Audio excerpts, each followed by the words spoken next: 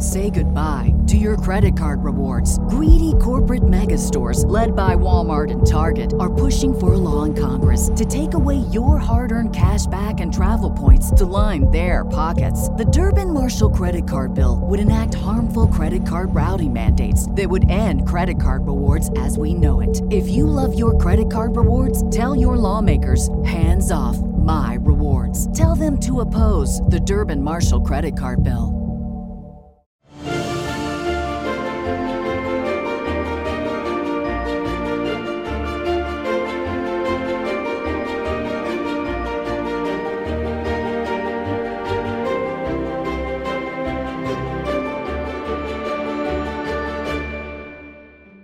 Welcome, dear listeners. I'm Bonathan Carlin. And I'm Jen Carlin. And we invite you to join us through the Griffin Door, your one-way ticket to the enchanting world of Harry Potter. So grab your wands and dust off your broomsticks and join us as we unlock the secrets behind Philosopher's Stone, Chapter 12, The Mirror of Erised. Oh, man.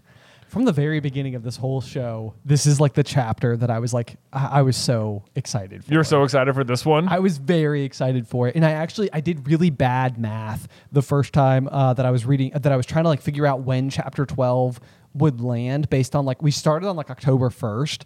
And I think originally I was like, oh my gosh, the Mirror of Erised at chapter 12 is going to land like on the episode that would come out around Christmas. Man. And I failed to realize that we released the first 3 episodes on day 1 and was not accounting for that. And therefore we are only 9 weeks from the original start date. Yeah. And so and not 12. Yeah. So we're, but even 3 weeks from now isn't Christmas. It's close. Well, it is close, as of recording, yeah. But on release that's day, true. it's You're right. You're right because that's what I'm thinking of. I'm like, it's not. You not only messed up some math, we're not even close. Listen, man, I went to wizard school and they don't teach math. They don't teach math. Anyway, they don't have 7sided coins either. Jay, tell me how you feel about the Mirror of Erised as a chapter. What do we have inside of this chapter? All right. So basically, as just a basic plot summary of it, it is Christmas at Hogwarts. And Harry and basically just the Weasley brothers are left at the Gryffindor common room where together they eat about 100 turkeys for dinner.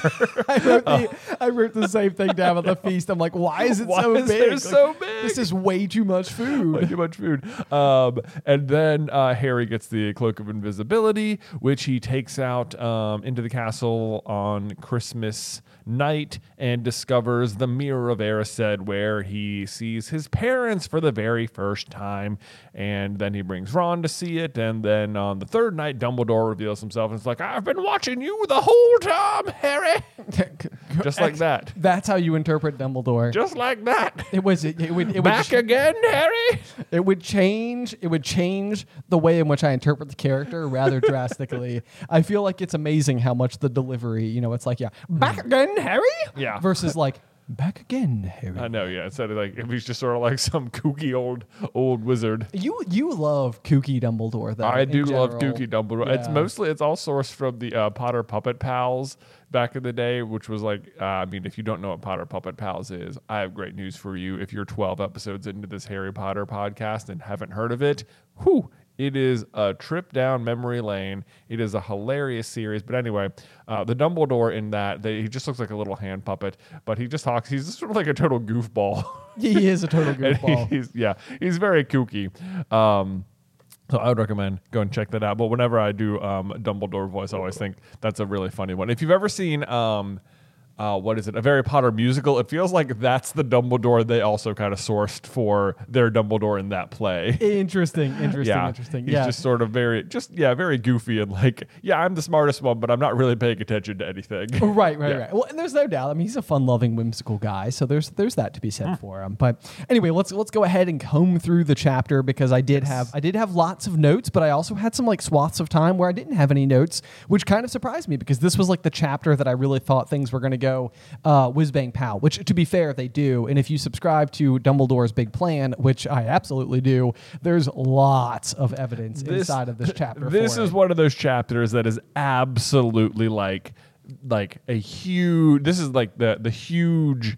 Dumbledore's big plan is officially like, this is where you can point many arrows to. Yes. To be like, no, Dumbledore is absolutely setting things up for Harry. Yes. Yeah. It feels like there can be just literally no mistake. So, anyway, let's go ahead and kick things off as we dive into the very first paragraph. There's always like one of these fun little bits that I feel without knowing, I know you also highlighted, which is I absolutely did. It is the Weasley twins were punished for bewitching several snowballs, so they followed Quirrell around, bouncing off the back of his turban. Oh my gosh. It's just like on your first pass of the book, you'd be like, "Oh, Quirrell, he can't even defend himself from the students." Right, yeah. But like Fred and George. Yeah, oh man, that's hilarious. But then when you read it, it's like the Weasley twins were like having snowballs hit Voldemort in the face, which is just epic. Yes, yes. They don't even know. It's just like it doesn't say who punished them, but I never take it as Quirrell punished the Weasley twins. Right, you know, right. He's just sort of letting it happen. Like I imagine Voldemort's like, "Quirrell, what are you doing?" He has to maintain like his sort of like pushover-ness. Yeah. Like the fainting at trolls kind of behavior. Yeah. But yeah, no, he's definitely So it wasn't Quirrell. It wasn't Quirrell. Almost certainly Snape. Yeah. I feel, almost certainly Snape. Yeah. Could absolutely be it. So yeah, I love that. Just little inclusion, little nod to hitting Voldemort in the face there. It talks about how cold the castle is. Like a bitter wind rattled the windows. The corridors had become icy, is what it says. The drafty corridors had become icy. I'm always like, why is this the case? Like, shouldn't it like magically be warm in the castle?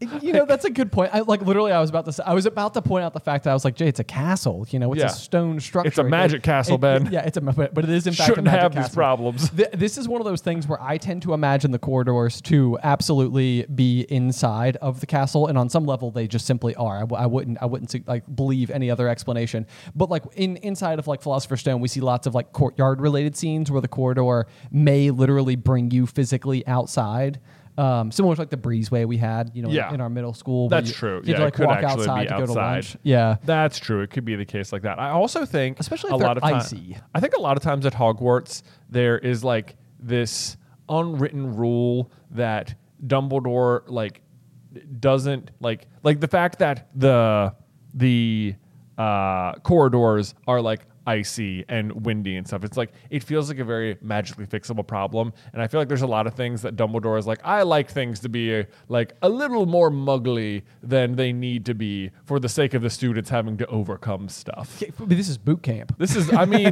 because not only is there stuff like this, but then later in the chapter we're going to meet Madam Pince, the librarian who has no interest in helping. Who has no interest in like helping the students find. But it's just like there's too many teachers at a school who like just seem like they actively hate children. Yes. It's like, right. Why? Why would you have Filch working here? Why would you have a librarian who hates kids working at a school? Why would you have Snape who hates kids working at a school? I mean, Snape, you know the reason. Snape's a completely different story. Yeah. But like, no, you're absolutely correct. I mean, even Hagrid, I think, like, sort of remarks like, "Wow, you guys are going to the library the day before break." Like, he's kind of like, "Why?" Yeah.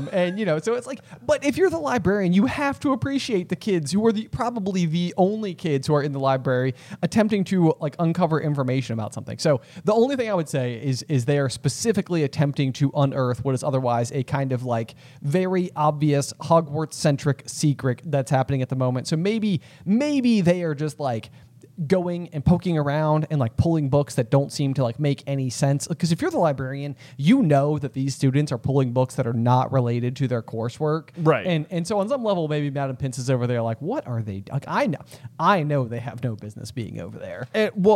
Yes, but at the same time, all the books they're pulling are just like history, like modern history books, basically. Yeah. It's not like necessarily nefarious. It's not like unusual potions of the 20th century or anything. I do find it to be kind of interesting that it's like a little wink, a little bit, that all the books in particular that they're pulling all happen to be like witches and wizards of the modern age. Oh, yeah. It's like because Nicholas Flamel is like 600 some years old. So the problem is that like he's too old to be showing up in. Yeah, they all have like a modifier that makes them recent. It says great wizards of the 20th century, notable magical names of our time, and then important modern magical discoveries, recent developments in wizardry. It's like, yeah. What is the thing? Because there's another modifier that we'll eventually learn about with the History of Magic by Bathilda Bagshot, where it's like she didn't cover anything after the 19th century.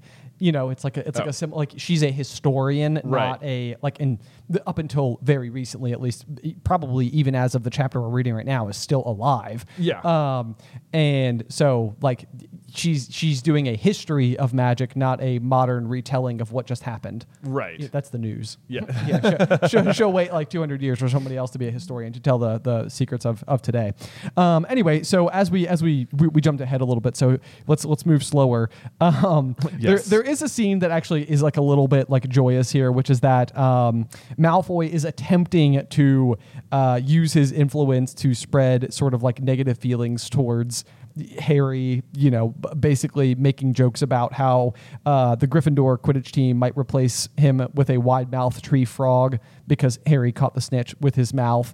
But I love the fact that it's like then he'd realized that nobody found this funny because they were also impressed the way Harry managed to stay on his bucking broomstick. And it's just like we don't get many situations like this where Malfoy is actually like sort of like put back in his place. Yeah, like, right. It seems like most of the time Malfoy's propaganda against Harry just works. It does. It does normally seem like that. Like this isn't even like even the Slytherins. It's like what are you making fun of him? It's like he's like he hasn't really gotten good at like bullying Harry just yet or something. Like he's still honing his skills. skills. I'm still honing my skills. Right. It's like I'm going to make fun of Potter for catching the snitch. Wait, he did beat us. but he did beat Slytherin by catching the snitch. Yeah. Right. So okay, new tack. Yeah, his new tack is so Malfoy, jealous and angry, had gone back to taunting Harry about having no proper family. Feels like too far in the other direction. Overcorrection, Malfoy. It is an overcorrection. Yeah. This is like one of those where I'm like, Malfoy should have like lost some serious street cred in the process because that is like, I don't care who you are and I don't care how mean other kids are at high school. I don't feel like people go this far. This is too far. It is way too far. It's blatantly mean. Yeah. So anyway, I wrote, I get to the end of the sentence and I wrote the note mean. And I was like, yeah, but Malfoy's always mean. But I'm like, no, you know what? That's just mean. It like, is. That's, you know, even for him.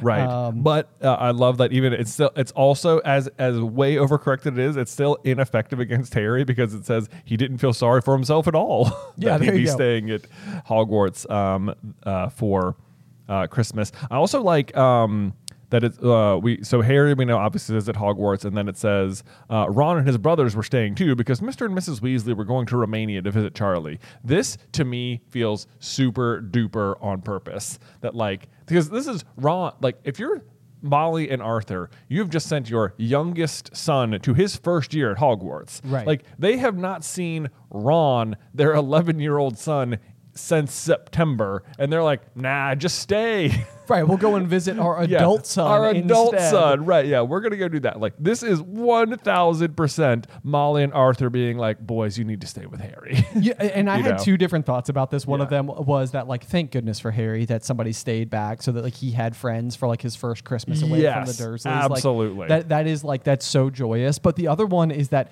Hermione actually goes home. I know. Which is like one of those things where I often feel like as sweet and kind and caring as Hermione Granger is, there can be no doubt that like from the time she like leaves for Hogwarts, her poor parents basically don't see her again. Yeah, no, I mean they get to see her this Christmas, but after this, it's like, sorry, Mom and Dad, I don't really like skiing. I'd rather do homework. Yeah, my friends need me. Yeah. Like that's like one of those things, right? I mean, and it's great. Like I'm glad that Hermione puts her friends, you know, like holds them in such high regard and everything. But it is almost comical how at all times it's like you really always sort of need to bend the rules enough so that Harry, Ron, and Hermione can be doing things together over the holidays. But when you zoom back, it's like as a now parent, the thought of like Addie even going to like giving me all the way up until she's 18 and potentially leaving for college or whatever. Yeah. But if she left for college and didn't come home Yeah. until she was like through her senior year, I would be like, devastated. Yeah, I'd be like, wow, good to see you. I know, but Yeah. no, but at that point in time, if I hadn't seen her for 4 years, I'd be like, it is so good to see you. I missed Yeah. you so much. Right. Thank you for coming back. Thanks for coming back. Anyway, yeah. So, but you're absolutely right. Again, back to Dumbledore's boot camp. They're in the dungeons for potions where they can literally like see their breath. Yeah. In front of their face. And then they stumble across Hagrid carrying in the 12 Christmas trees for the holiday feast. So I know. kind of the folks at Hogwarts to give each student who stayed behind. I know, their own Christmas tree. tree. Also good to know that boot camp extends to the staff as well, because it always is hilarious to me that Hagrid has to drag in 12 Christmas trees, which are enormous, by the way. Oh, yeah, And yeah. it's just like why should Hagrid have to do this when magic exists? Right. You're manually making this man carry trees. Like, even for Hagrid, have you ever tried to lift a tree? Because trees are heavy. Mighty dense. But you know what's not heavy? You know what? Magic's not heavy. All anyone has to do is be like, Wingardium Leviosa. And it's in. Cool. Thanks, Hagrid. Thanks, Hagrid. Enjoy the rest of your day. Enjoy the rest of your day. The fact, especially because Hagrid has his wand, he has to like put on this charade of dragging the trees in. Hagrid, what are you doing, man? He's like, Professor Dumbledore, could I please? No, Hagrid. We must keep up appearances. There's your quirky Dumbledore. There again. he is. Yeah, That there quirky he is. Dumbledore who runs boot camp. Yeah, I know. Hagrid, are you finished manually dragging the trees in yet? Oh my gosh. But so yeah, okay, so they run into Hagrid, who they're chatting with, and then once again Malfoy pops up and starts just like slinging mud again, because apparently he hasn't had enough of it today. And right as Ron is diving at Malfoy, Snape comes up the stairs. And I just wrote down, Harry and Ron have the worst timing and will continue to have the worst timing, because a teacher will find them on the wrong side of every single attack for the rest of their schooling life. Not that it even matters. I mean, Hagrid is there to watch the entire exchange, and he's just like, whoa, Snape, just so you know, that was totally warranted. And Snape's like, shut up, Hagrid. Yeah, but then he still takes 5 points I from them. know. It's like, okay, Snape, you know what? Another Hogwarts staff member literally just vouched for these people. It's like, I think you need to let it go. And he's like, nah, 5 points anyway. Yeah. This is one of those things where people always make the joke how at the end of the year Dumbledore goes through and he's just like 50 points to Harry, 50 points to Hermione. Oh, it's actually 60 to 60 Harry. to Harry, yeah. He's more important. I caught myself. But like everybody is always sort of like, well, how much does Gryffindor need to beat Slytherin? Okay, I can figure this out. Yeah. I'll math. Yep, no problem. But to be fair, like I almost feel like what Dumbledore's actually doing is like, yeah, Snape took off like a buttload of points throughout the year. He's So like it's looking at the ledger. He's like, okay. Yeah, this is like me in fantasy football, where you get to the end of the season and you see that I've made the most waiver wire moves. Yeah. It's like some people, it's like, oh, they made 6 moves, like 7 moves, 5 moves, stuff like that. And then there's Ben, it's like 39 moves. It's Yeah. as like a piece of data, it stands out a lot. So if he has the ledger and he's sort of like, okay, who deducted the most points? Oh, it was Snape and always to Gryffindor. How about Yeah, that? what do you How know? about that? It's not even. It's not even. Yeah. You need to give it back. Although, I mean, to be fair, McGonagall takes off 150 points from Gryffindor herself. That is true. Nobody's harder on Gryffindor other than Snape and McGonagall. I know. McGonagall's really not helping the Gryffindors out in the House Cup race. That's the thing. She's just like, if we're going to earn it, we're going to earn it. We're going to earn it, people. And Snape's like, okay, I'm obviously not taking points from my house. Right. Duh. That seems obvious. Minerva. Rule number 1, don't like be your own blockade. You almost should, like, it almost feels like the professors shouldn't be allowed to award points to their own house. It does feel or, that or way. like, or if you're the head of house, you shouldn't be allowed to award points to your house. Okay, so that's the other thing too. Yeah, so like McGonagall says, is it McGonagall who says like Snape never let me live it down, because Slytherin's won the House Cup for the past 7 years. It's like, is it possible that Snape is just continuously giving his house more points? Oh, I know. Because like the point totals are right there on the wall. It's just like, Slytherin's losing by 40. Oh, Malfoy, that's an epic charm you just did. 41 points for Slytherin. Oh, that'll do it. That'll do it. Look at that. The clock's run out. Oh my goodness, we won again. Hooray! how about that? Yeah, I know. Yeah. It's like McGonagall. This is an easy solve. Yeah, I know. Like you can. I mean, Yeah, that it does seem like there needs to be some sort of checks and balances on the point system. It does feel that way. Yeah. It does feel that way. That's okay though. But especially because it's Christmas. It is. Yeah, totally. So what do we have next then here? We have the decoration of the Great Hall, which always sounds just truly amazing with Professor Flitwick's golden bubbles. Trivia blossom. question. Yeah, that is a good trivia question. Yeah. Did you highlight that? Or I did. I just wrote. Yeah, I just highlighted golden bubbles and was like, "That's a trivia thing right there." One of my least favorite trivia questions that we always get is sort of like, which of these was not a decoration at the end of year feast or whatever? It's like, oh man, I don't. They list remember the decor. There's a lot of icing on this cake, so to speak.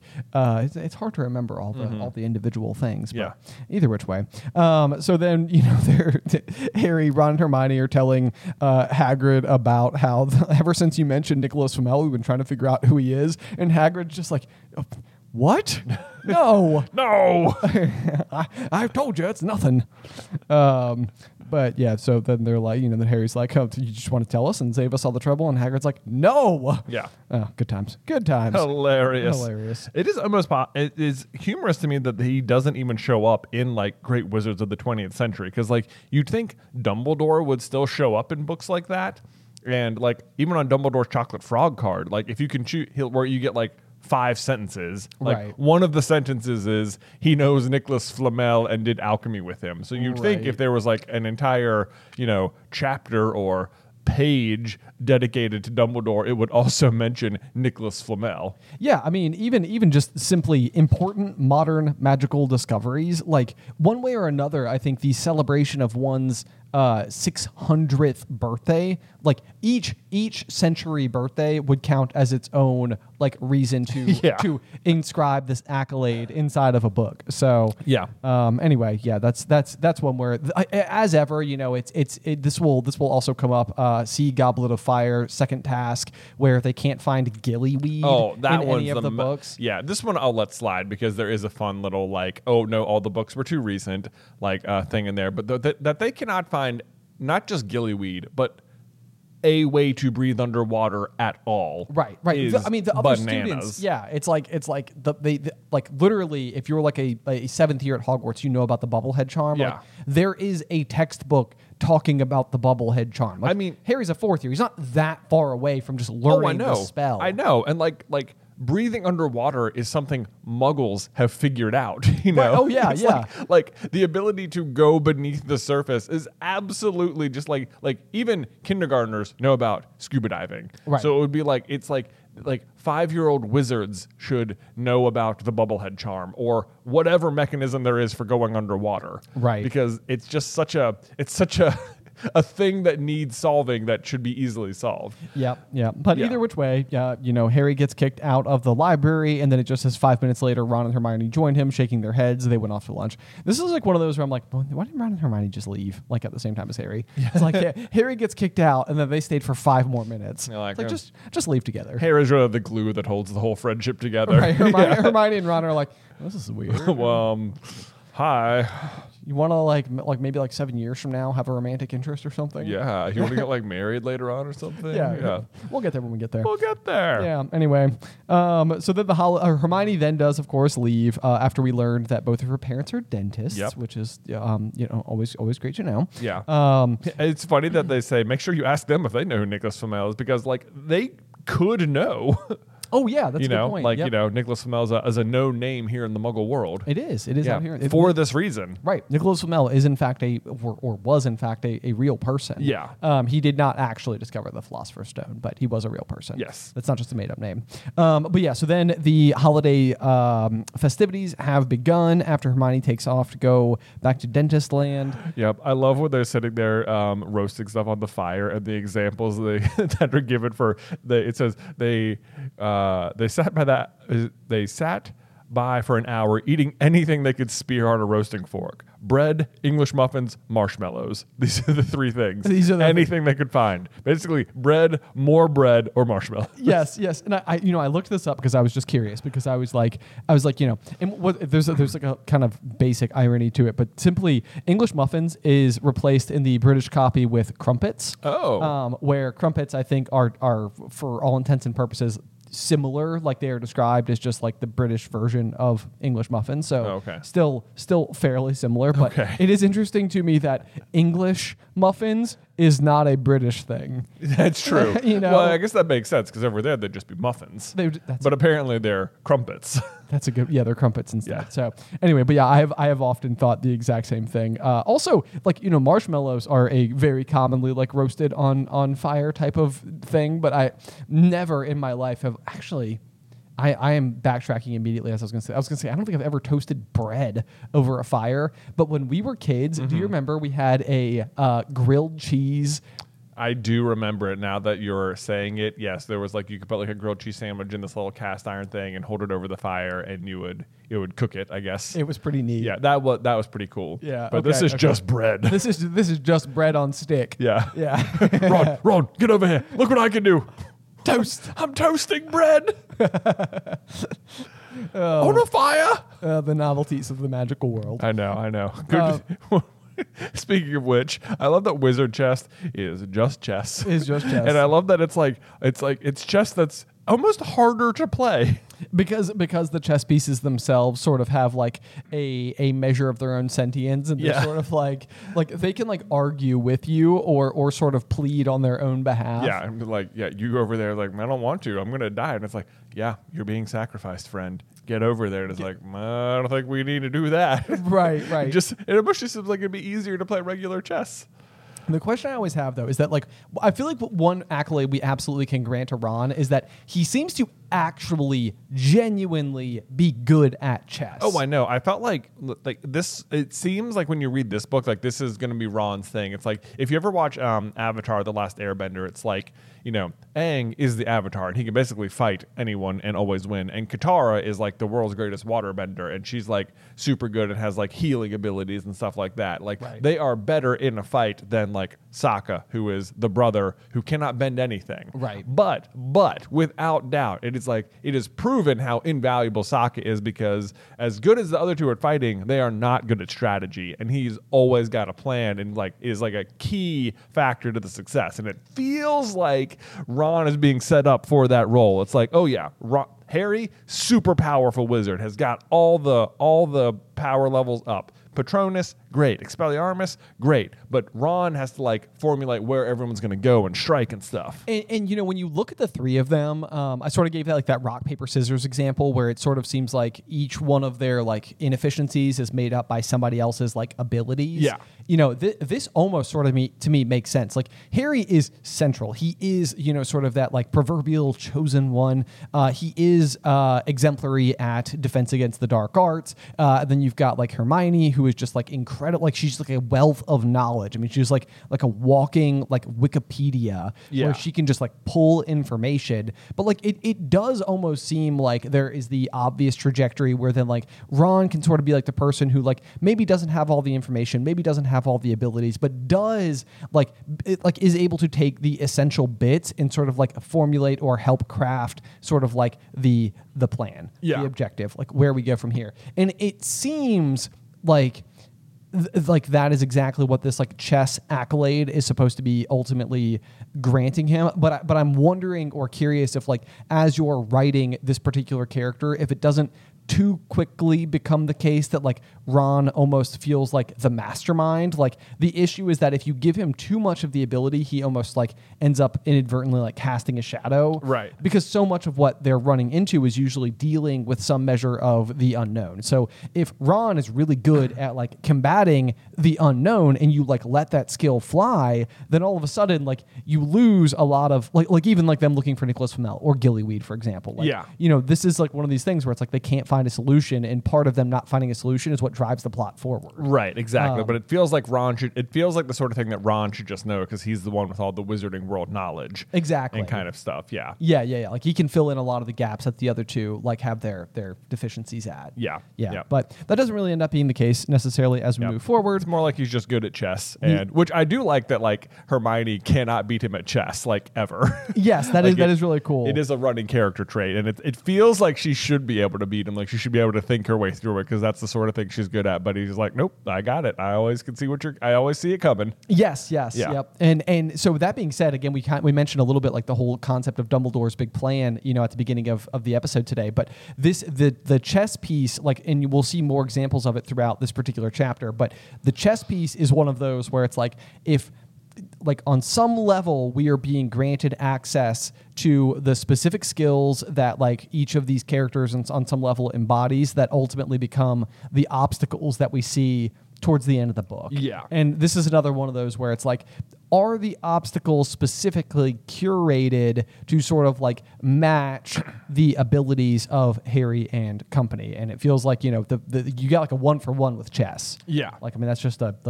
dead ringer. And then the other one is, of course, the fact that Harry has just been made Seeker, and one of the challenges is catching a winged key. Yeah. So anyway, we got that one, and we'll get more as we continue to go. One of the cool things I think is kind of fun is that like on Christmas Eve, it says Harry went to bed looking forward to the next day for the food and for the fun, but not expecting any presents at all. What's kind of neat about this is that like, especially through the lens of your typical 11-year-old, the gifts very often are what make Christmas incredibly fun. Like, as an 11-year-old, not that you're never like, you're not excited to see your family, your extended family, grandparents, stuff like that. But I feel like the at least from my own personal experiences, it felt like the big draw was like, oh my gosh, like, Christmas morning, gifts, like presents, there's like fun, excitement. I mean, there's food and candy and like that type of stuff as well. But I do love the fact that like, with no expectation of gifts at all, Harry is just like joyous. Right. Yeah. This is fun. This is exciting. And it either which way, he ends up getting gifts, and he sure does, rather special ones. I know. He's surprised by it. Oh, man, it's will you look at this? I've got some presents. It was like, oh, Harry, never got a gift before. I just want to give him a hug. I know. What did you expect? Turnips? Hey, wait a second. Turnips. No. Oh my gosh. Okay. On a recent Jay versus Ben, we had the question that was what is the first Birdie Bot bean Sprouts that Ron eats? And the answer is Sprouts, but I put turnips. Oh, in our recent Jay versus Ben, this is what he said. This is when he says this is where it is. So it's like literally my brain like chose a word that was correct, and Ron does say it. But I think we had a question about what did he say, or we had like a fill in the blank quiz once upon a time, and this was like, what did you expect? Blank? Right. Yeah. You're right. And then that one was turnips, but I think we got that one wrong too. Probably so. Yeah, it's a very obscure detail anyway. It is. But yeah, so Harry also gets another little nod, if you will, from Hagrid as to how he will be able to eventually tackle the obstacles for the Philosopher's Stone in the form of the roughly cut wooden flute from Hagrid, which that one again is a 1-to-1 because you literally need to play music to put Fluffy to bed. Yep. And Fluffy belongs to Hagrid, and the flute came from Hagrid. Feels like maybe Dumbledore's like, hey, give him a flute. Yeah, right. It's like, Hagrid, if you're looking for something, I'm just spitballing here. Yeah. Here's an idea. You've got some time after you're done with the trees. How are you at whittling flutes? Right. And can you make them sound like an owl? Yeah. Which incidentally is the other gift that Hagrid has given Harry. That's true. Hedwig. Yeah. Maybe he could have just brought Hedwig. Do what? Maybe like if Harry had just brought Hedwig, could Hedwig have sung Fluffy to sleep? Oh, that's a good question. Ooh, that's I don't know. Question. Yeah. I love how fascinated Ron is with the shape of the money, the 50-cent piece, which that was one of those where it was like, what a shape. This is money? I was like, does this say more about the shape of wizard gold or of English currency? Did you look up what a 50-pence piece looked like? I did, and it is 7-sided. That's what you mean by that. Yes. Interesting. Yes, so it is an unusual shape, but to me I was like, am I going to look this up and it'd be like a round coin, and does that mean that wizard coins are not round? Not round. Yeah. I know. If anything, it feels like inside of this story, if there were coins of different shapes that were not round, they would have 7 sides. Yeah, it does. It almost feels more wizardy to have a 7-sided coin. Yes. When in doubt, inside of Harry Potter trivia, the answer is 7, right? Especially if the question has something to do with a number. Yeah.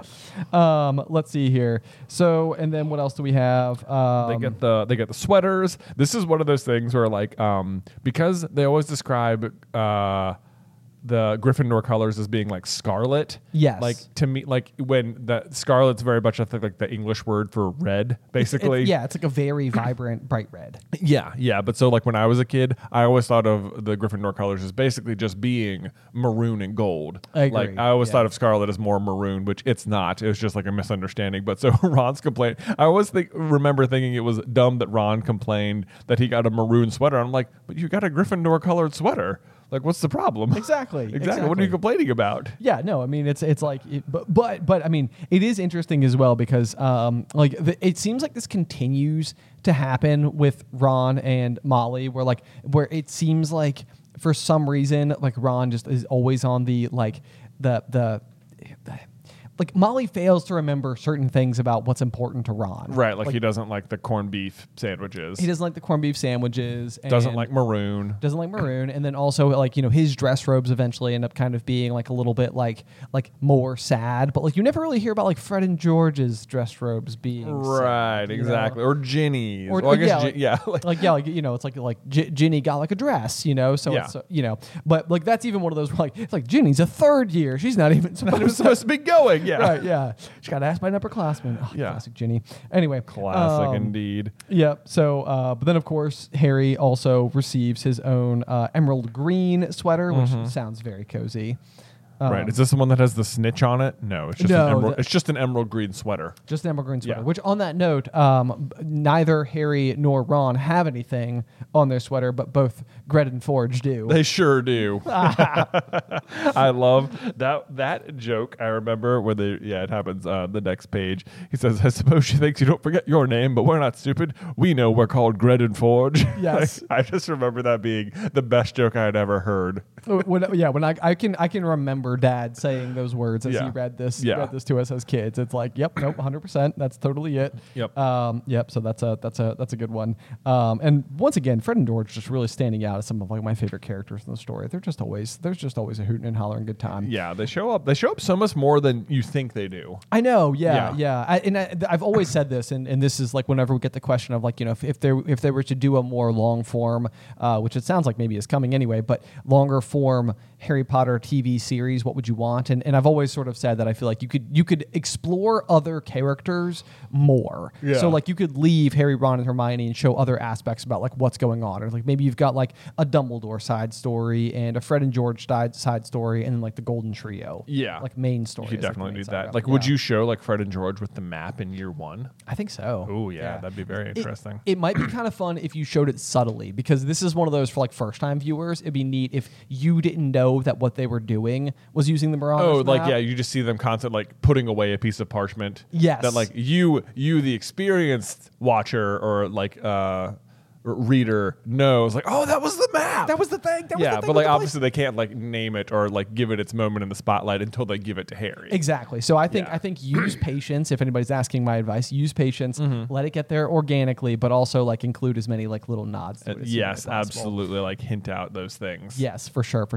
Of course, the next extremely important gift that is handed over during this Christmas holiday is the one, the only invisibility cloak. The cloak of invisibility. Man, this is one of those that like, as I was reading through it this time, it's like the impact it must be for Harry to like get the note that says, your father left this in my possession before he died. It's like for Harry, he has probably never even considered the idea. Like one, we find out later in this chapter, he doesn't know what they look like. That, oh my gosh, like it's so easy to bash on the Dursleys in the first couple of chapters, but oh my God, they've never shown him a picture of his parents. Like, I know. What? It is crazy. That is bananas.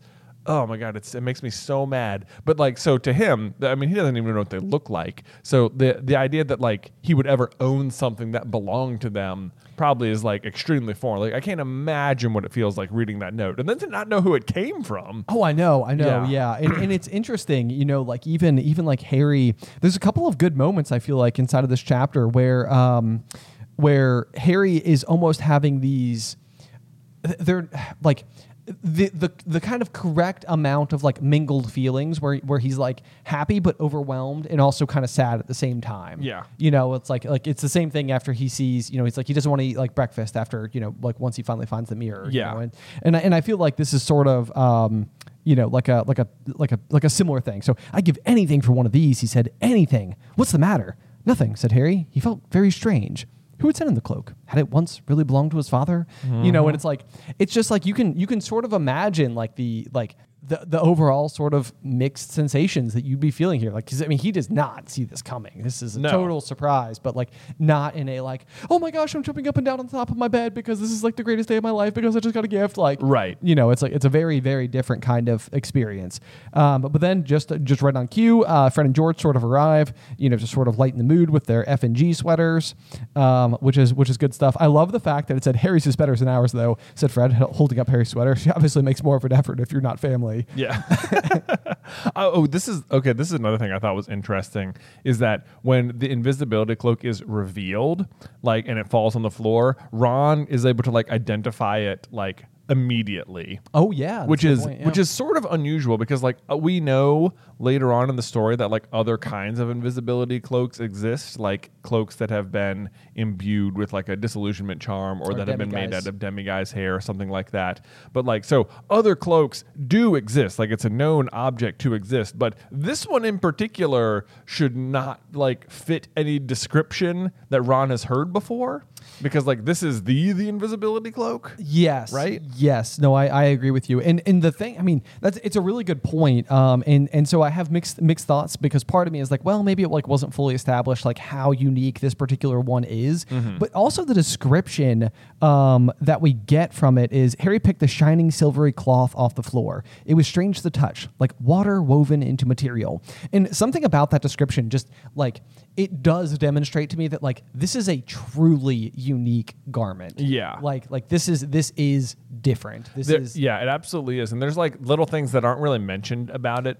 Like there's things about the cloak that don't get attention drawn to them, but like there's many times where like Harry stuffs the cloak in his pocket or something. And it's like you don't think about that because it just sounds like, yeah, he just folded it up and put it in there. Yeah, what's the big deal? And it's like just imagine though you're wearing your jeans or something and you take off your winter jacket and fold it up and put it into your pocket. Right. It's like cloaks are massive pieces of clothing. Yeah. They don't fit in a pocket, but like there is a magical quality to the cloak that lets it be smaller than it should. Yes. Yeah. No, I agree. And one of our other favorite, fantasy series is of course King Killer Chronicles or Name of the Wind.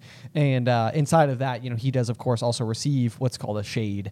Yeah. And it seems like the shade, at least in fantasy, also like abides by this sort of similar kind of magic where it's like, which makes me wonder like within fantasy if it's sort of like, I have always read it to be implied that the cloak had some magical ability to break down, or else is of such a remarkably fine material that when folded is just very small. Mm-hmm. But then like the flip end of a fine material is usually that it's highly like subject to tearing. Yeah. It's not very durable. And in this case, it seems like the cloak absolutely is. Like it can withstand like a total beating and all the rest. So yeah, there's something just utterly remarkable. But I do agree. It does seem somewhat surprising that Ron would be able to recognize it. And maybe that's just sort of one of those like, we got to explain it somehow. Although that being said, I mean, all it would take was Harry putting it on. Before absolutely. Yeah. Our theory, because now that once you know it's one of the Deathly Hallows, it's like our theory personally about the cloak is that it is made out of like thestral hair. Yes. Right. Because thestrals are invisible on their own, and then if you know that the Peveril brothers made the wand and the Resurrection Stone, then the Elder Wand has a core of a thestral. It does thestral hair. Tail hair, thestral tail hair. That's it. There. Yep. There we go.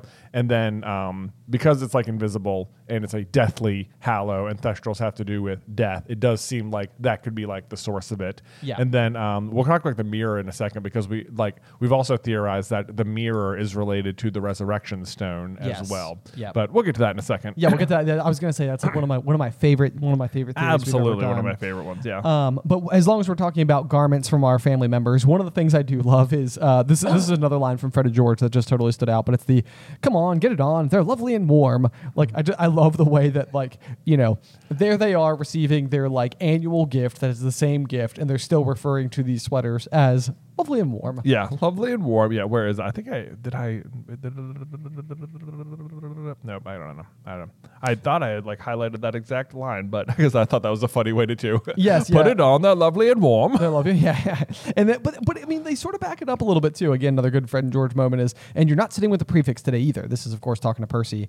Said George, "Christmas is a time for family." Like, this is one of those where it's like Fred and George rag on Percy basically relentlessly. Yeah. But like in this particular instance, they're like insisting, like, no, you were sitting with us at dinner tonight. Like, right. Yeah. You know, it's like there no ifs, ands, or buts about it. Right. Yeah. Like they do give him a hard time, but they do like love him as their brother. Exactly. Yeah. Exactly. So that's just kind of like a nice special moment. Through the Gryffindor is sponsored by BetterHelp. Let me tell you what, I wish I had more time. Between time for family, work, exercise, and household responsibility, life keeps me so busy. So much so that part of my own problem is that even when I do find a window of time to do something just for me, I'm not even sure what I want it to be. Like read a book, take a nap, contemplate the turnings of the world. It's strange, but at some point in time, I may have lost the thread on what I actually want to do with my own time. And that's where therapy can really, truly help. It's one of the primary topics I bring up in my own sessions. How do I recognize my own genuine passions versus what I think the world, family, or social media might want me to do? Finding breakthroughs in this department has been massive. It means my downtime is actually refilling my cup compared to being worn out attempting to keep up in the rat race of life.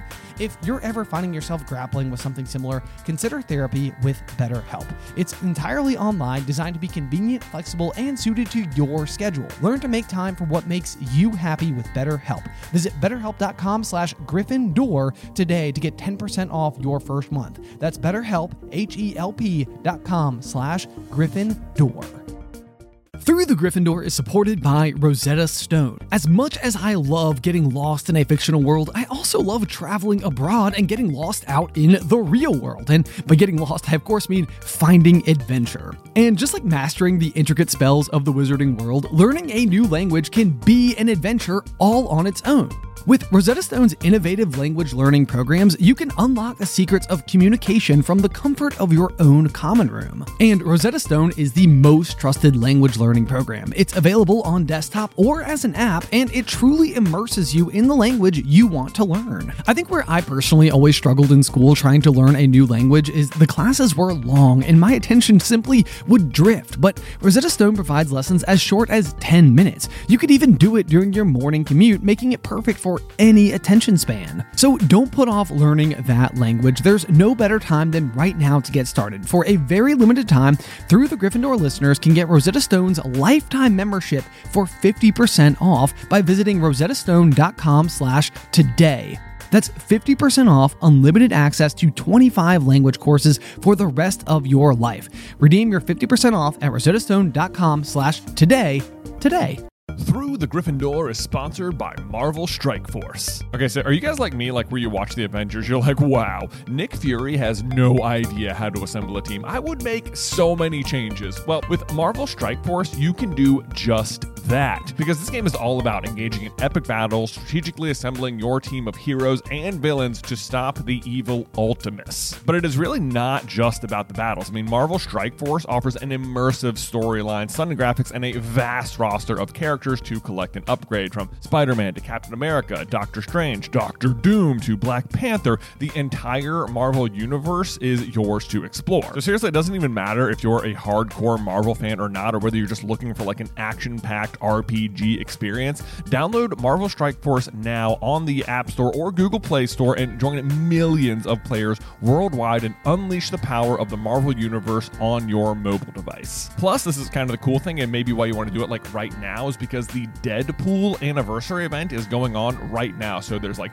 weekly events and bonuses, and if you complete each event, you receive special awards and skins and all that fun, cool cosmetic upgrade stuff. And we have a unique promo code for every new user. So please follow the link in our description. That's how they know you came from us, and use the promo code MAXPOOL. And once again, thank you so much to Marvel Strike Force for sponsoring this episode.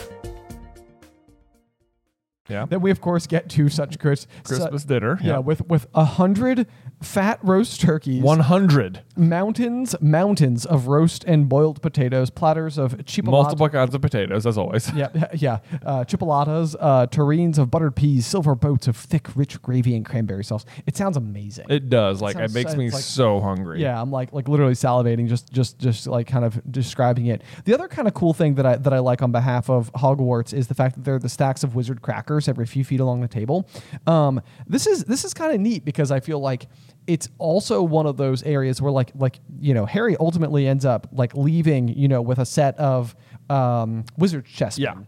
Yeah. So like it's almost like a way to ensure that like if you're a student who stayed behind, it's kind of like a conscious awareness that like if you stayed behind, it might mean that you're not receiving or don't have like the family to go back to have a holiday. So I like the fact that the crackers are not both like festive, but it's also like a way to like, for the school you to got sort something. You got some gifts. Yeah. Yeah. Which is kind of like, just neat. I had to look up what a rear admiral's hat is just because It's like a military hat, right? it is a military hat. Yeah. And I mean, like if it was just a admiral's hat, I would have had no questions whatsoever. Right, yeah. I was like, rear. Why a rear admiral's hat? It's just an actual position. Oh, So, okay. yeah, that's just simply it. Like in the Navy, there's just the rear just admiral. the rear admiral. Guys in charge of the back of the boat. Back of the boat, sure. Yeah. Yeah, why not? Yeah. Why not? Also, there's the scene where flaming Christmas pudding followed the turkey. Percy nearly broke his teeth on a silver sickle embedded in the slice. I looked this up, and this is a common British tradition to bake items into like the holiday puddings. Oh, the cake, yeah. Yeah, yep. So that is not just sort of like what's the sickle doing in there? It's like this is something that would be like pretty common. That's cool. Yeah, so I thought that was kind of neat.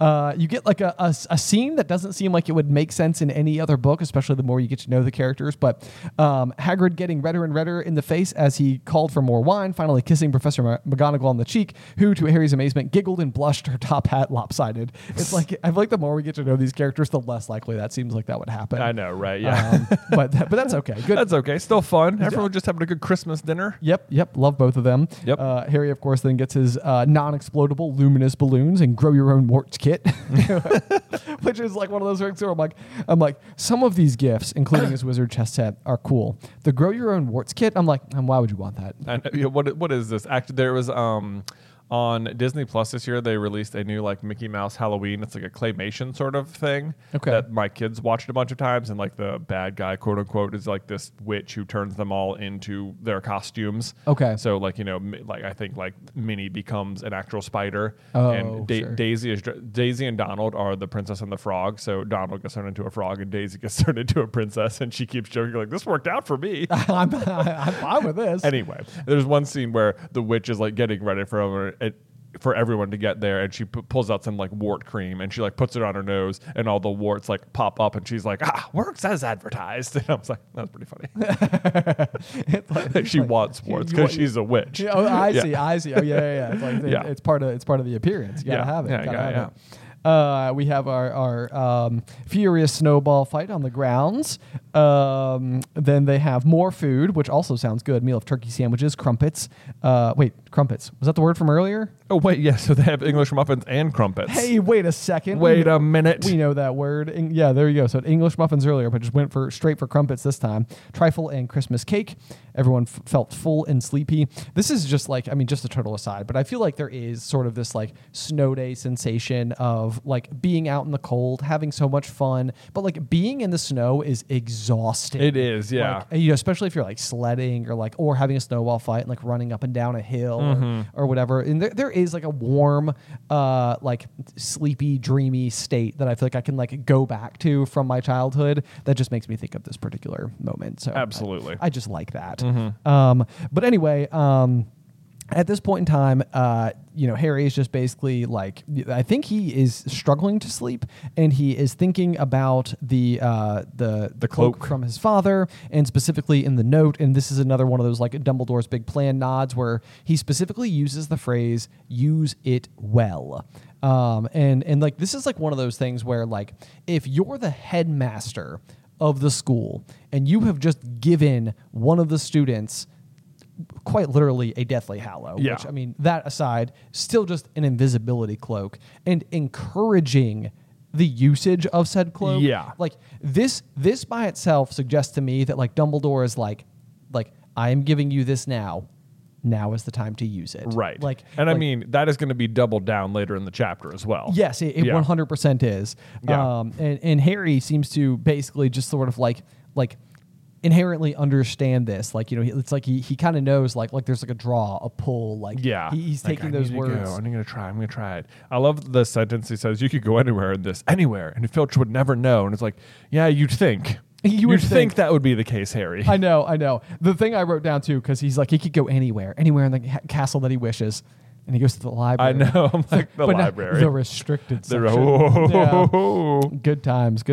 Yeah. No, but it is kind of fun to me that I feel like of all things, like it's just like he wants to go to the library. He wants to go to the library. If you're Dumbledore and you're sitting there waiting for him in the Mirror of Erised room, which he is, and you're like, he went to the library. Oh, come on. Also, like I imagined. Also, I love that Harry's in the library and he lit a lamp to see his way, and it says the lamp looked as if it was floating along in midair, and it's like, dude, that's kind of a giveaway. Like, what is the point of the cloak if you're going to hold something outside the cloak? Right. What are you doing? Yep. You have anonymity in the event that somebody discovers you, I would say. Yeah. Which Dumbledore himself, when he does discover him, I think he makes like a comment, something along the lines of how strange how nearsighted being invisible can make you, said Dumbledore. Which I think is sort of like maybe exactly what we're witnessing happen on this particular page here, is that Harry is failing to realize the obvious shortcomings because he's invisible. Like, he's right. Like, I'm safe doing whatever I want, including having my hand half exposed. Right. Yeah. Yeah. No one can see me. Yep. There we go. He basically goes to the restricted section, cracks open one of the books, which immediately starts shrieking, which is, it's basically like his first foray with invisibility cloaking is backfiring rather tremendously. I was wondering, it doesn't like say how he like sets the chooses the book. He just has a large black and silver volume caught his eye. Like I was curious as I was reading that, if we ever come across this book again later on, could this have been like one of the Horcrux books or something like that? It totally feels like it could be. Yeah, like I would need to go check the description of whenever they get magic most evil. Yeah, magic most evil or whatever. Yeah, because that is the book itself. That'd be such a fun detail of like Harry like accidentally like put like, ooh, this one drew it like he was drawn to it because it was like about Horcruxes. No, that would be straight up fascinating. That'd be great. And that literally could just be if he's got the piece of Tom Riddle's soul inside of him inside of this moment, then it means that Tom Riddle himself had previously held this book. Exactly. It would guide him towards it. I like that. Yeah. That's just headcanon for me. There it is. That was magic most evil. That was magic. Yeah. No, I totally love that. Yeah. So anyway, he immediately causes such a loud stir, which then of course is another one of those instances where Filch is just apparently like out patrolling in the middle of the night, and even though he's also patrolling out in the middle of the day when the poor man sleeps. Well, there is a little bit of a different one on this one, because he goes to Snape and he says, "You asked me to come directly to you, Professor, if anyone was wandering around at night and someone has been in the library, restricted section." So it's like he is a little bit more out there, like on purpose, I guess. And it like occurred to me as I read this one that like Snape has asked Filch to come to him. So it's like, I wonder like who is like Snape, we know, is on the lookout for Quirrell though. Yes. So it's like this trap with Filch is actually meant for Quirrell, not one of the students. Yeah, I wrote the exact same note down. Okay. Yeah. So that to me though, and we also know Dumbledore asked Snape to look for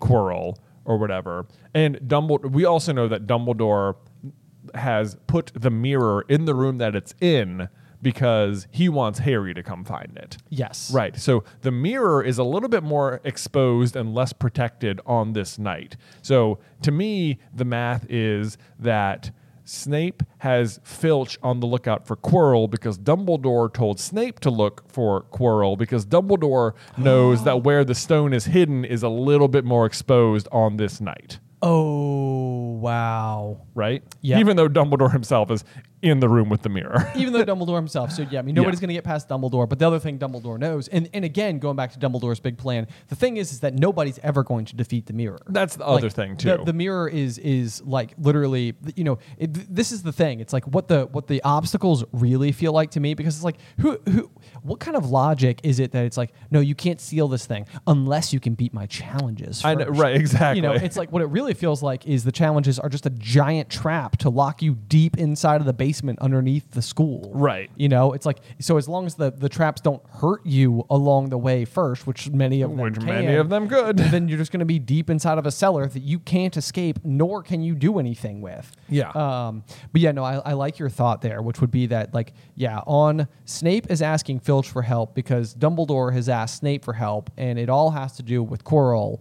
And the fact is that what Quirrell is ultimately going to find deep in the chamber is the Mirror of Erised, which is currently just in an unlocked classroom. Right. Yeah. Yeah, but is holding the stone. Is holding the stone. Yes. Yeah. So that was going to be one of my questions for the thing, is whether or not you think the stone is already in there. I do think it is. Because otherwise, if it's not, then Hagrid got it from Gringotts on July 31st, and it's just been out in the open in Dumbledore's office. Yeah, true. Effectively, yeah, until Christmas. So for yeah. How many months is that? Yeah, quite a while. Yeah, for like 5 months or something. Yeah, that doesn't sound right. So I think it is already in there, like even now. Yeah.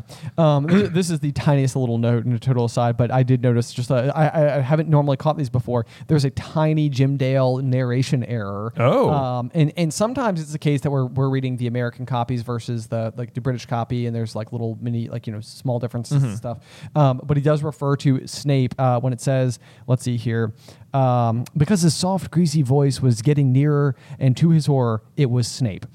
In the Jim Dale audiobook, he says Snipe. Snipe. I listened to it 3 times just to be sure. I was like, am I hearing it wrong? It's like, no, he in fact says Snipe. So just a little Easter egg there. But either which way, so the arrival of both Snape and Filch basically forces Harry to pretty much, exit the premises as quickly as he can.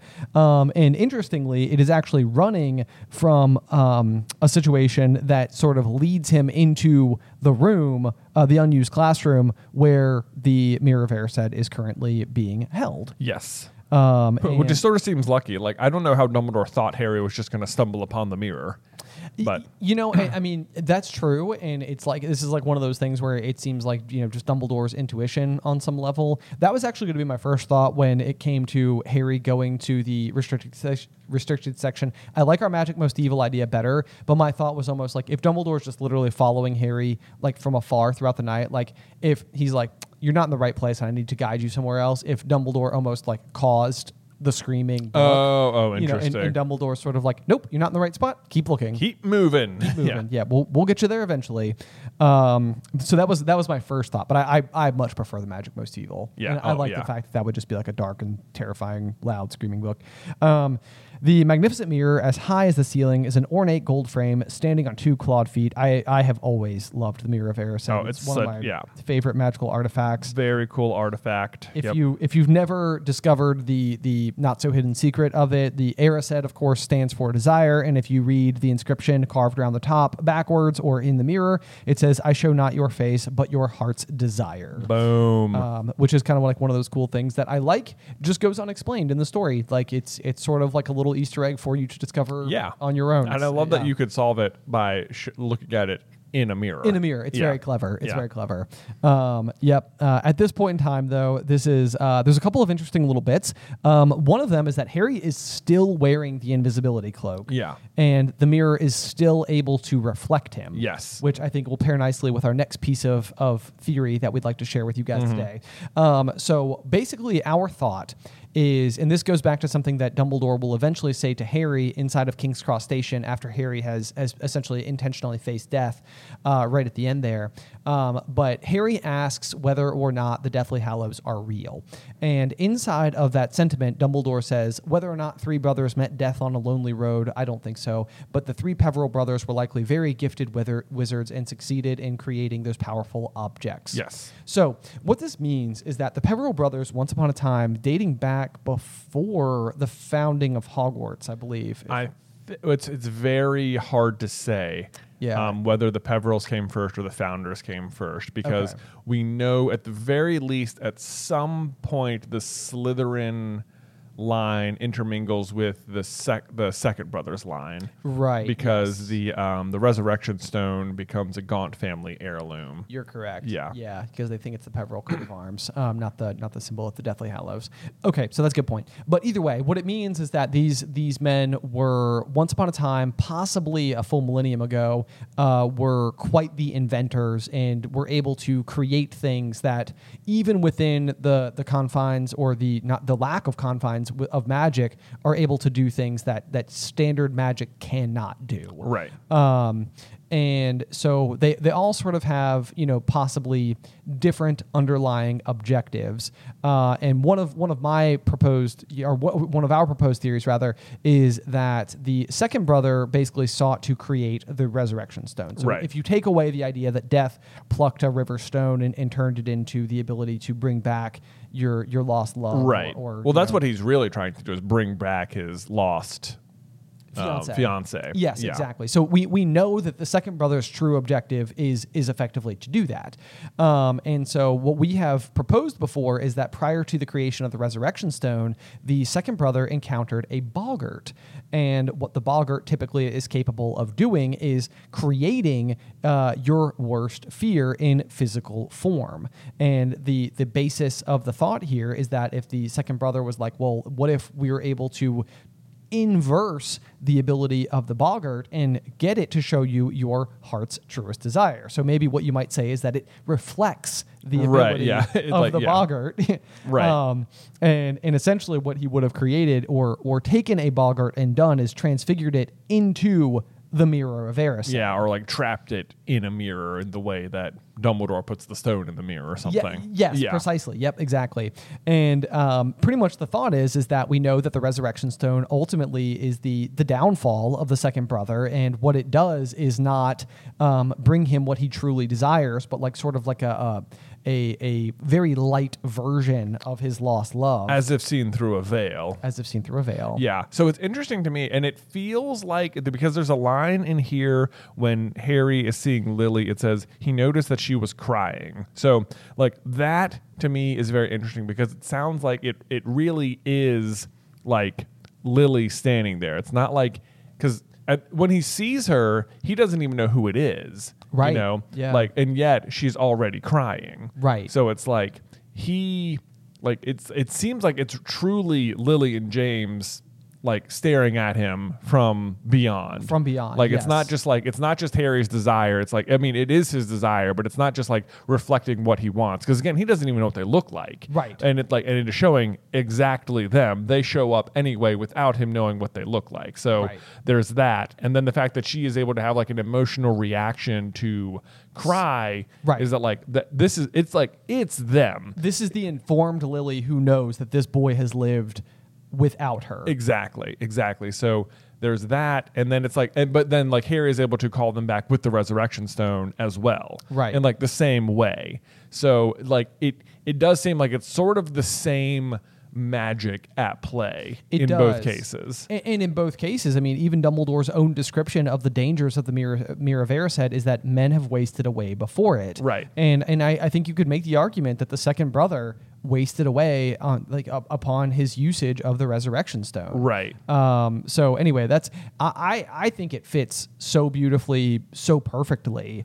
And even the fact that, this is a question for you. I mean, we know that at one point in time, Dumbledore sought the Deathly Hallows. kind of seems like the Mirror of Erised was in his possession. Oh, it seems like, yeah, he's the one who has it. Like, yeah, I mean, we know it was there when, at least during the time of Fantastic Beasts as well. Yes. And So he's had it since at least the 1930s. Yeah, so at least since then, it's like whether it belongs to the castle or Dumbledore is kind of up for debate. Right. But he certainly knows about it and used it then. Right. Yeah. Yep, absolutely. So anyway, my headcanon in this particular case is that the Mirror of Erised was created by the second brother. By the second brother. Yep. Yeah, although, man, as I'm thinking about it, there's like not, like the second brother, we know, brings back his fiance with the Resurrection Stone. Right. And like, because he can't be with her, he ends up like killing himself. Yeah. Right. But we also know that Voldemort is a descendant of the second brother, right? So how does he have a descendant? So how does he have any descendants, right? Like, because for that to be true, it basically means, because like it means he must have either had Cadmus. Cadmus is the second brother. Yes, Cadmus. So, yeah. and it seems like Cadmus had one great love. So it just sounds like they must have had a child together before they got married. But then, where's the child? Where's the child? Yeah, I does he mean, just abandon the child? It's hard to know Yeah. because I mean the primary premise of the story that we hear includes the idea of death himself. Yeah. Granting these three gifts to Yeah. the three brothers, and I tend to believe Dumbledore's version of it more. Yeah. When it really comes down to it. So I think that they were talented wizards. So, I mean, on some level, the idea of even if Cadmus were to have had a child with someone else, it almost even feels like it would fit in the same way that Tom Riddle was the product of, Merope Gaunt and Tom Riddle Sr., where it's like an otherwise sort of unrequited love. Yeah. Like he's the product of, if Cadmus's child that was the start of that lineage sort of also shared that commonality with Tom Riddle himself, Voldemort himself. Yeah. Like the product of, what am I trying to say here? Not being the product of love. It feels like that would be possibly something that would fit. But whoever the child is, they must end up with the ring too. Like he must have, because he must end up with the stone.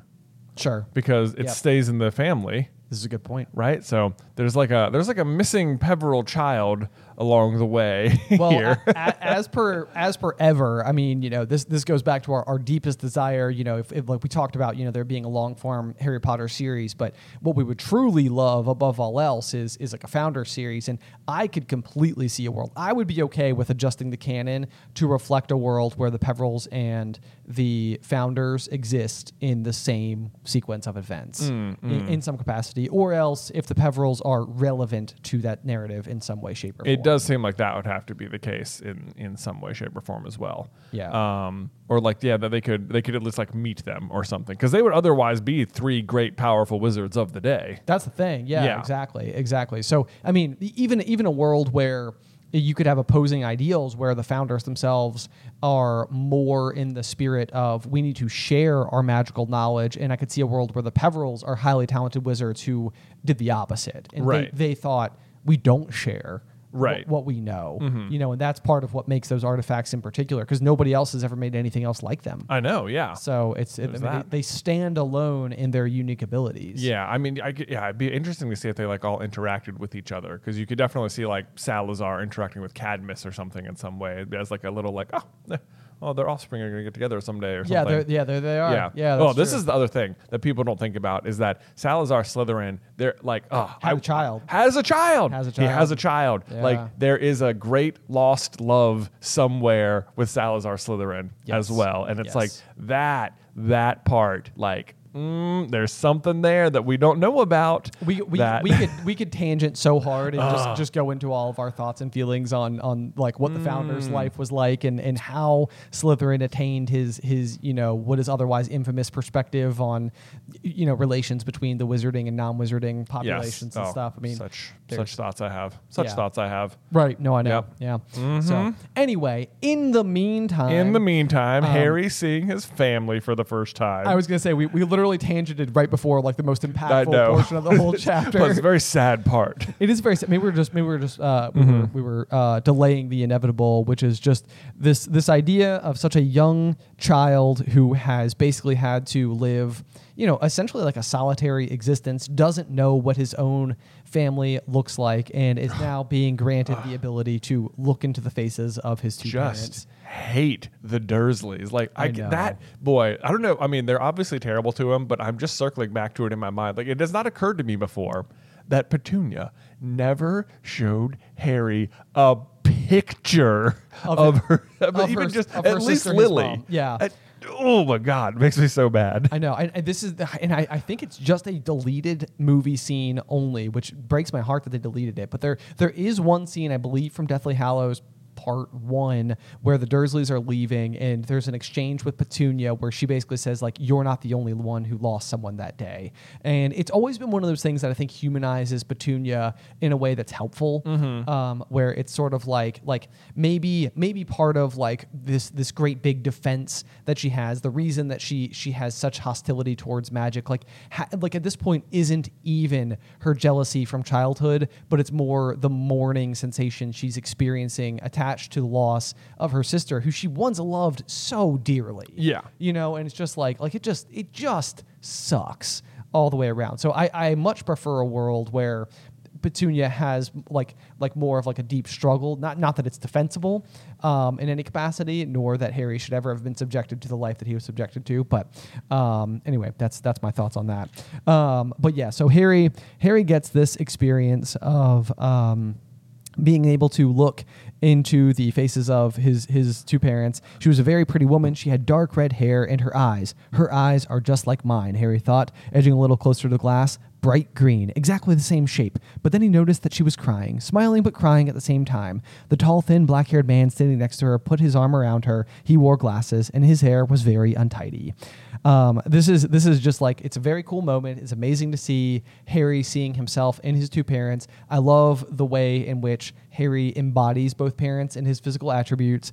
One of the details that I've only just recently stumbled across that I've been curious to hear your thoughts on is whether or not James's Patronus and Animagus form as a stag is at all supposed to reflect his extremely untidy hair. His hair sticks up like antlers. Like antlers. Yeah. Is that like supposed to be a thing, or is I don't know.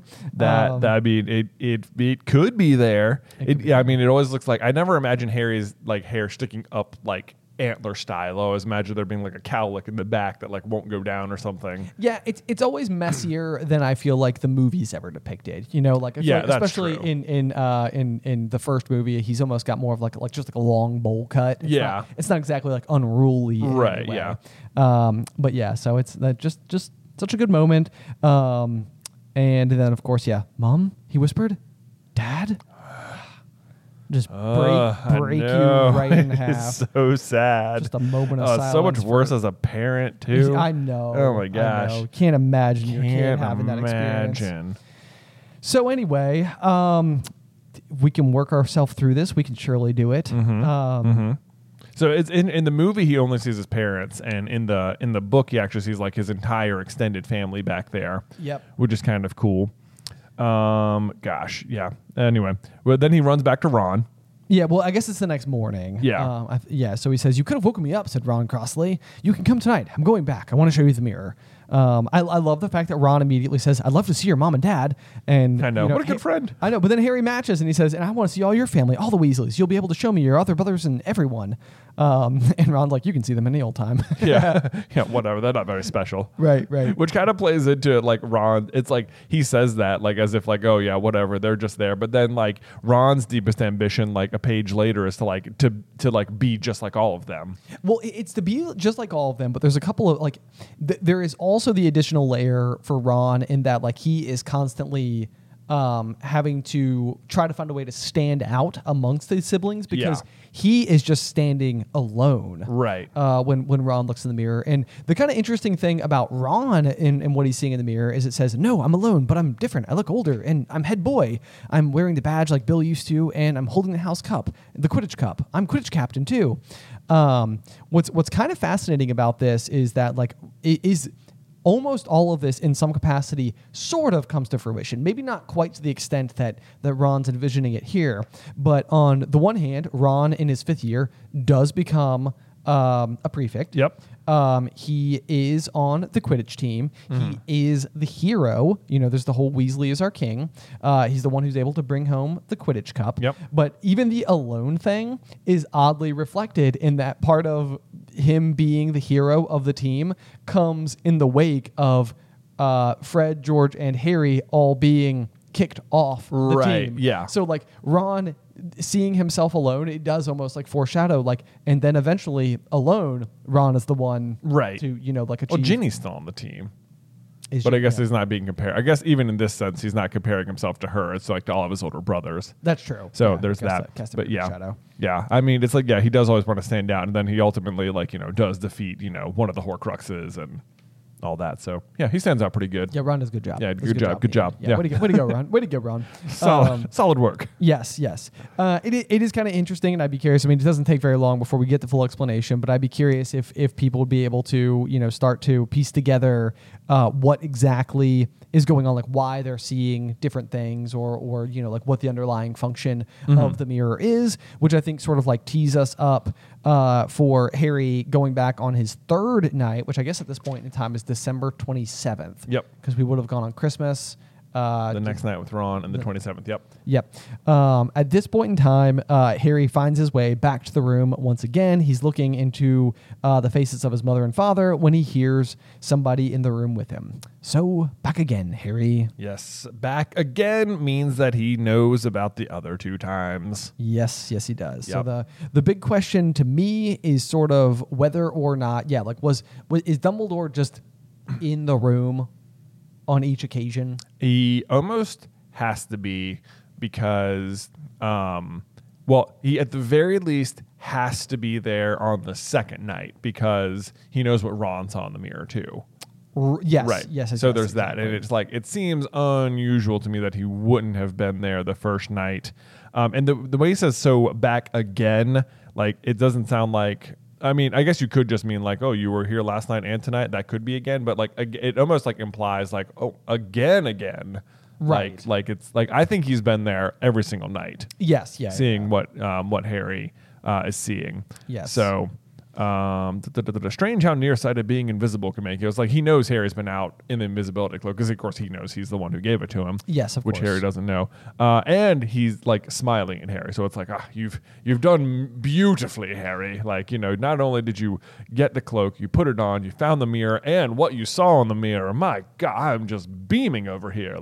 This is great. Could not be more proud. Could not be more proud. Then of course, we get the explanation. Basically the happiest man on earth would be able to use the mirror of Erised like a normal mirror. That is, he would look into it and see himself exactly as he is, which I put just an ounce of emphasis on, because I feel like when Dumbledore himself is asked the question, what would you see when you look in the mirror? Dumbledore basically says, I see myself holding a pair of thick woolen socks. This is sort of you could interpret it a couple of different ways. The socks modifier is certainly a rather small one in the scheme of things. Yeah. It would basically mean that Dumbledore's most he basically sees himself exactly as he is, with a pair of socks. Right. It's that's what I really need, because people only give me books, but I really still need. It's it's not that hard to get socks, so Yeah. It feels like you could do that. Dumbledore on a headmaster salary, it's attainable. What's interesting is that we eventually learn what Dumbledore would see in the mirror, and it is just his family together and whole, which is awesome. But when you think about it, it's basically the same thing Harry sees. Yes. A little bit, which also pretty much tracks with if you get more into Dumbledore's history, with the in Secrets of Dumbledore, at the end of it, the Chillin kneels to him and declares him as pure of heart or whatever. Yes. And it's that's sort of almost more proof of it. Dumbledore is basically so proud of Harry, because Harry sees, he's do you know how few people could see what you saw in the mirror? But it's Dumbledore also basically sees what Harry sees in the mirror. Yes, exactly. Yeah. So I think that this is probably verification for Dumbledore at this point in time. This boy is like a piece of me, like he's already like he's very pure. He's very pure, but like Dumbledore wouldn't have seen that until later in life, like much later in life, correct, as well, because we know that as a much younger Dumbledore, not even a much younger, like 40, 50 years prior. 40, 50 years prior, Dumbledore is seeing Grindelwald in the mirror. Yes. Yeah. So like Harry arrives there. He's like basically born and is as pure as Dumbledore eventually gets to much later in life. Right. Yeah. Right. Yep. So, I mean, he even says that to Harry. He's like, I've known for a long time now that you're a much better man than me or whatever. And it's like, I've known since the moment you saw that mirror. I was like, whoa, okay, this kid. Yes. And that being said, we then get the line, this is the last like little like major wink from Dumbledore's big plan kind of concept. The mirror will be moved to a new home tomorrow, Harry. And I ask you not go looking for it again. And if you ever do run across it, you will now be prepared.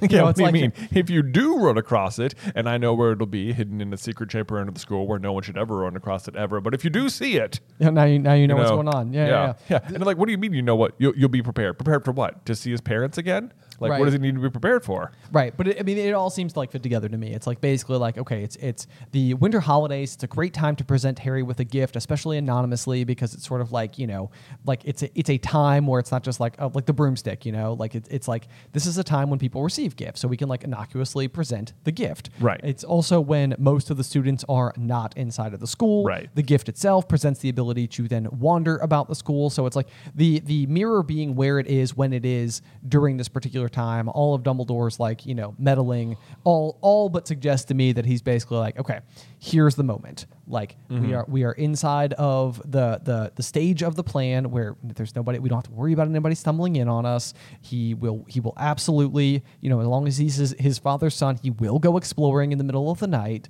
My hope is that he will just stumble across the mirror, because he just need, like, the one thing that I can't count on Ron or Hermione or his other teachers to impart upon him, is how and what the mirror actually is. So this is the occasion. Right. Let's do it. And in the process, Dumbledore is also testing Harry's worthiness. Yeah, that he is. And that pretty much brings us to the end of the chapter. I don't have a ton more to say, but the final sentence is just, but then he thought, as he shoved Scabbers off his pillow, it had been quite a personal question. And I was just like, man, good, look at you, Peter, sleeping on Harry's pillow. How dare you? What a jerk. Dare you? Harry, the gall on that rat. I know. Especially because like what Harry is going to do on these occasions where he's not in his own bed is to see his parents. The parents who are not there because of Peter. I know, exactly. And like Scabbers, like Peter knows. He's even watching him go under the cloak. They would have seen James doing it. Yeah. Peter sucks. Peter does suck. Oh my gosh. He's like as bad as the Dursleys. Oh my gosh. And Aunt Marge, who I also don't like at all. Aunt Marge is basically like Umbridge light. Yeah. As far as I'm concerned. The thing that I sort of love, sort of to close off the chapter, the thing that is fascinating to me is about the Mirror of Erised. Like I always wonder, and of course the ever personal question, I'm like, what would you see inside of the Mirror of Erised? Yeah. I think a lot of times for me, I always find it like, I feel like it would be rather informative. Like I think in a lot of ways, there's a part of me that like, I know the things that I deeply value. I know the things that are important to me. But like, I almost feel like if I were to look into the Mirror of Erised and have something proven back to me, it's like, Ben, the thing you value the most is this. Right. And it's like, I think it would like sort of like solidify, because like, I think I'm able to underestimate every important thing in some way, shape, or form, or I'll let myself believe like, oh, it's cliche for that to be like, for this to be the most important thing to me, like that's you're following the storybook logic, or something like that, but what is truly most important? Like achieving world peace or something, Ben, should be like the most important thing to you. Like, yeah, sure, yeah. Like I mean that. Don't like, be so basic. What do you see in the mirror? I see myself achieving world peace, of course, as should everybody. Right. Like, yeah. The correct answer. Right. Yeah. It's like, no. You see yourself just like sitting on a beach and some type of really cool place, and maybe there's like some treasure to be found and like a boat kind of stationed just offshore. It's like it would be so interesting for me to look in the mirror and be like, that Ben, literally, I'm telling you right now, that is what you want the most. Do you think you'd be surprised by what you saw? I think I would be surprised by what I saw. Yeah. I do genuinely, and I also feel like I would pursue it. I whatever feel like it it could, was. because I think you're right. I think people are good at lying to themselves. I think so. Yeah. Yeah. I think it's hard to know. Like you can, it's like anything else. Like what's your Patronus? What's your Boggart? Like they're all like highly informative questions. What house are you in? They're all questions that sort of like show some piece of your character or what you value the most. But like it's a complicated question to answer. Yeah, it is. So for me to be presented with the answer to that question, like that's like that maybe that's what I would see is me knowing the answer. Right. Like, yeah. Maybe above all else, what I would love is to just know what I would see. Maybe. So anyway, maybe what that means is that I would see a version of myself looking into the mirror, and that version of me inside of the mirror would be like jumping for joy because that version of me knows what I saw. Oh, very meta. Oh yeah. Yeah, the meta mirror. The meta mirror, classic. Right. Anyway, as ever, we need to review the chapter art, which I feel like Yes, we do. we never review very aggressively, but It's basically just Harry looking into the mirror. It is Harry looking into the mirror. I think that you and I have mirrors in our homes that are kind of like nice gold or no, not real gold. Not obviously. real, yeah. But we bought the same Calm one. down. Yeah, but they're Mirror of Erised-esque mirrors. They are, yeah. I do tend to, I will say in this particular instance, I actually like the movie prop version of the mirror more than the presented illustration. Although yeah. I do like how grand and tall it is in the chapter art. Yeah. But I see it more as a it's a rectangle mirror in the chapter art, and I see it more as like a I don't know, like it comes to like a point, Like an at the arched, top, like an arched top. something like that. Yeah. Yep. In the chapter art almost makes it look like it like was an animal or something. Like it's got like its clawed feet are like were feet, and like it's the stand on the back was like a tail or something. You're right. Yeah, it Yeah. almost seems like it could have been like a lion or something. Yeah, it does. Lion is exactly what I was thinking too, because Yeah. maybe because the mirror is sort of in the shape of like a mane, or like the frame kind of looks like a mane. Yep. And yep. then it's as if like, which is it's kind of funny because Harry is in a Gryffindor looking, and it's like, what is the reflected lion in you or something, you know? Oh yeah, sure. Yeah. Yep. Even at the top, if you look carefully, it almost seems like a pair of eyes. Kind of right up top there. It does. You're Couple right. little It kind of circles. looks like little circles Actually, there. if you really look at it, it kind of looks like Baby Grogu from Star Wars. Oh my gosh, Do you're you right. see it? I definitely see it. Yeah, that's kind of amazing. 1,000%. Yeah, Oh, that's man. amazing. That's so funny. Anyway, Okay, so great chapter art. Well There we done, go. Harry. I love how giant the mirror looks in comparison. I guess it's like 12 feet tall or something, right? It's I huge. believe so. Yeah. Yeah. It seems like very tall, very tall. Massive But we mirror. also know, considering the height of the troll, that even just the bathrooms in Hogwarts have pretty high ceilings. Yeah, so, it's you a know, big old place. Lots of room for vertical Yep. furniture. Let's see. And then, as ever, we have a review from one of our amazing listeners. Oh man, I didn't copy the name. I'm sorry about that. Oh no! It just says, amazing, so good. I'm from Sweden, but live in England, and peppermint humbugs are a British sweet or candy. I listen to the podcast every day. Please, can you do more than one episode a week? All my friends and family listen to this podcast, so thank you for inventing it. Oh, that's so amazing. Man, I I don't think we'll do more than one a week. Thank you for the suggestion. But we want to, give ourselves a lot of runway here. However, we have discussed doing after we've finished a book, putting together a giant super cut so you could listen to us review all 17 chapters at once. Yeah, one after the other. One big long 17-hour. 17-hour Yeah, cut. yeah. So I mean, what I like about this though is that you could go to bed at night, start listening to chapter 1, wake up the next morning, and not be done. And not be done. Yeah, Yeah, so- that would be something. That'd be the longest video we'd ever uploaded anywhere. This is the longest episode of this podcast. So there you go. We've done basically 1.5 for you on today anyway. There you go. That's Yeah. exactly right. That's exactly it. So, as ever, guys, thank you so much for tuning into this week's chapter. Like I said from the very beginning, this is one of my favorite chapters in the entire story, in fact. So I'm glad that we were able to provide as much commentary as we were. But otherwise, until next time. We will see you through the Gryffindor. This is your invitation to a masterclass in engineering and design. Your ticket to go from 0 to 60 with the Lexus Performance Line. A feeling this dynamic is invite only. Fortunately, you're invited. Experience the exhilaration of the Lexus Performance Line and some of the best offers of the year on select models at the Invitation to Lexus sales event, now through April 1st. Experience amazing at your Lexus dealer. Overdraft fees are just the worst. Get up to $200 in fee-free overdraft with a Chime checking account. Sign up today at chime.com/goals24. Banking services and debit card provided by the Bancorp Bank N.A. or Stride Bank N.A. Members FDIC. SpotMe eligibility requirements and overdraft limits apply.